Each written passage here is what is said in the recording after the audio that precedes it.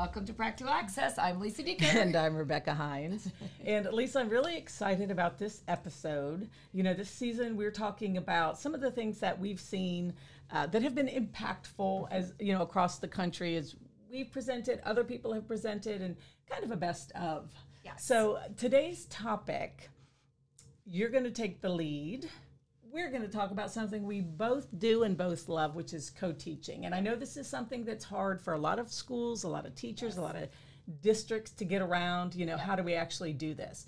And as a national expert and somebody who has written on this topic and researched this topic, you're the perfect person to kind of lay out a blueprint. You know, where do people get started if they believe in the model for including kids with disabilities? Yeah, I mean, the great news is some great new research out of Boston University, somewhere in Boston, sorry.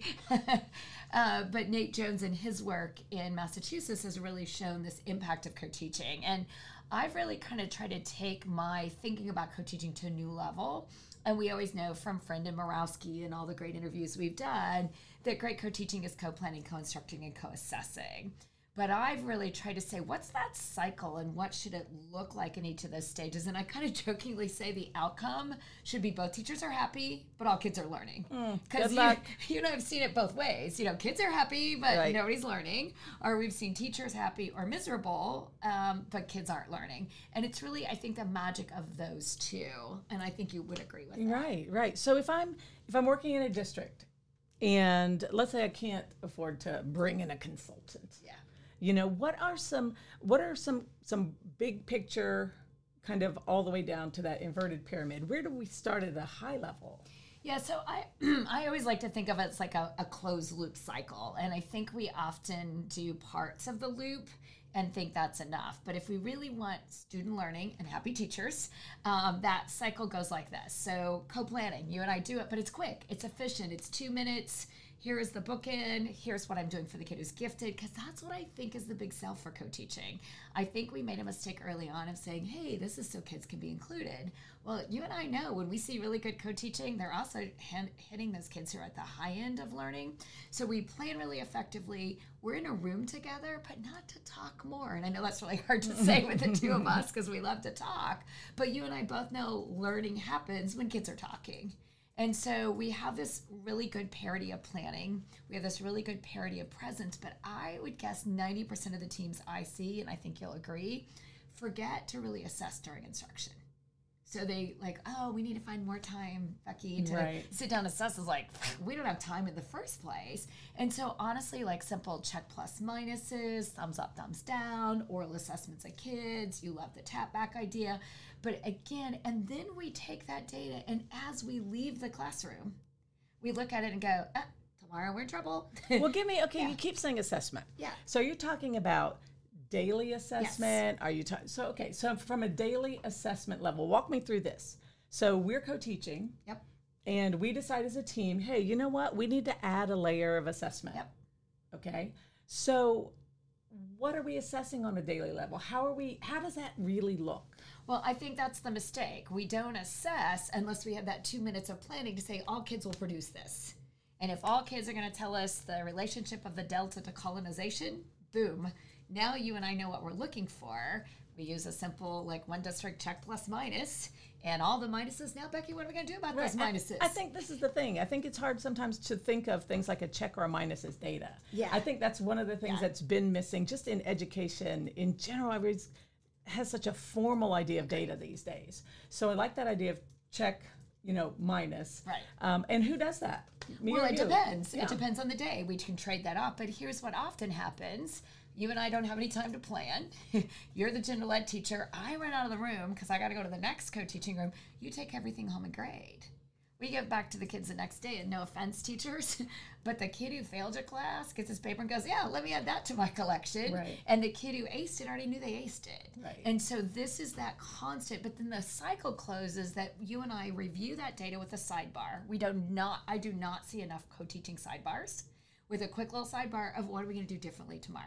Right. And when did the sidebars take place? Throughout. Every 10 minutes, I should be, like, you and I laugh, like we see station teaching, Yeah. which I love, and the teachers like never talk to each other the whole entire Right. period. So again, about every 10 minutes, I just check in and go, how's it going? And be like, oh, it's miserable. Okay, Right. great. Let's not do that anymore. And so this cycle says we knew what we were going to do. We both are trying to do it, but we're not trying to talk about it. We're trying to get the kids to talk about it. Now we're going to figure out if they did or didn't do it, and then we're going to use that data and start over again for the next day. Okay, so let me operationalize this for a second. So we're co-teaching, and we need these sidebars. We need a few of them per class period. Correct. But we need the 2 minute of what are we going to sidebar about? 2 So it minute shouldn't of be like, what are they going to know? How's your milkshake? What are they going to know when they walk out of class today? That's Yes, what we decide exactly. upon. Yep. Then we implement our lesson. Then we schedule brain breaks, and they do something independently for 60 seconds while we say, okay, is this working? Yep, absolutely. Okay. So we schedule in those brain breaks. Or the kids are rotating stations, and we check in with each other. Right. So again, we have such good routines that kids know what to do. So you and I, so again, it goes back to that management too. But if we do that cycle of planning, instructing, assessing, reviewing, and put that back into our plan, we often say, oh, well, we need another planning period. No, a lot of that, as you've always said, great coaching is improv. And so we have to have improvisation and say, 4 kids didn't get it. Who's going to take that on? Or everybody got it, but these 2 kids are bored out of their mind. Right. And so we really have to think about those bookends as we review that data. What are we going to do differently tomorrow without saying, we need a 30-minute planning period? I mean, I would love to give that to teachers. Right. But if we plan all day, we never have time to teach. It's At the secondary level, it's not possible. Special education teachers simply don't have enough time in a schedule to co-plan a full planning period with every person they work with. So I say all the time, Lisa, you are the most productive person I know, both personally and professionally. And one of the things that you told me early on when we were presenting together on co-teaching, we were talking about this idea of 10-minute co-planning. And this is a true story. I'm afraid. Yeah. So you explained it as, you set a schedule. We're going to talk for 5 minutes about this and 5 minutes about this. Well, not long after we had that conversation, literally we're on the phone. And you're like, okay, I've got 10 minutes. We could talk for 5 minutes about our kids and 5 minutes about our presentation. I'm like, oh, okay. And then the next thing I know, we're talking about our kids, and you're like, okay, stop. And I'm like, oh, I didn't even finish my slide. Stop. We're talking about our presentation. That's called efficient time management. Well, you're good at it, lady. You are good at it. So again, I just want to go back one last time for our listeners and say, the center of this cycle that I think about is you have to be happy. So if my cutting you off drives you crazy, you got to talk to me about that. Right. And we've got to be happy together, but our students have to be learning. And so us being happy and kids not learning, our kids learning and we being miserable is not great co-teaching. Right. And I think to do that, I know what we're trying to get kids to do. We both are trying to get the kids to do it, not us, not our instructional aid. The kids are doing all the work. We're assessing that work, and then we're taking that data and putting it right back. And if we just kept that cycle going, I think we'd have really great outcomes, just like what Nate Jones has saw in his study across Massachusetts. Kids make higher gains in math and reading when there's co-teachers present. Quick question. From the bigger picture, I'm an administrator. I'm doing walkthroughs. What am I looking for? Well, I think you're looking for those 3 things. Do both teachers know? And if there's an instructional aid, can they both, if you walked up and said, hey, what's the outcome today? Oh, all the kids are going to know what's a noun and a verb. Okay, great, done. All right. And if the instructional aid says, I don't know, they haven't told me, that's a problem because there's a sidebar waiting to happen. As you're opening the lesson, I can sidebar with the instructional aid. Right. Okay. Then we should see sidebars. We should have the opportunity to say, yeah, they're talking and looking at data. There should be some kind of data collection. There should be a lot of student talk. So I used to say 50%. I've changed my mind. Really high achieving classrooms, teacher talk is less than 30. Right. And so again, if I'm standing and talking and then you talk and then I talk and then you talk and then I talk, we got really smart on nouns and verbs. But I'm pretty sure that's not the purpose of the kids teaching. may or may not. The kids are have a like, clue. what? So you're saying, for an administrator, a quick co-teach walkthrough could include walking in and asking anyone in the classroom, what are you learning today? Mm-hmm. And asking any teacher How are you going to know they learned it? I'm going to revise that. Not learning. What is it you're going to be expected to do by the end of this class? Okay. Because I think oftentimes the learning objective is up there, but I want a kid to write a sentence with a noun and a verb. Right. Okay, great. So what am I going to produce? Great. So I agree. I see objectives written Everybody on the board. has one. But nobody is, again, operationalizing that. What is that going to look like? What's the product? Yes. So you're saying, I'm trying to give administrators a tip here. So they're walking in, they're not just reading the objective on the board. They can ask, what are you guys working on? What are you learning? Yeah, what are you expected to do by the end of class? That should be the first thing we tell kids when they walk in the door. Seems by the end of easy. class today, you're going to write a sentence with a noun and a verb. Okay, and I'm going to ask you from an even more broad level. Yep. I'm a new special education coordinator in a district, and I have had success with co-teaching in previous districts. I believe in the model.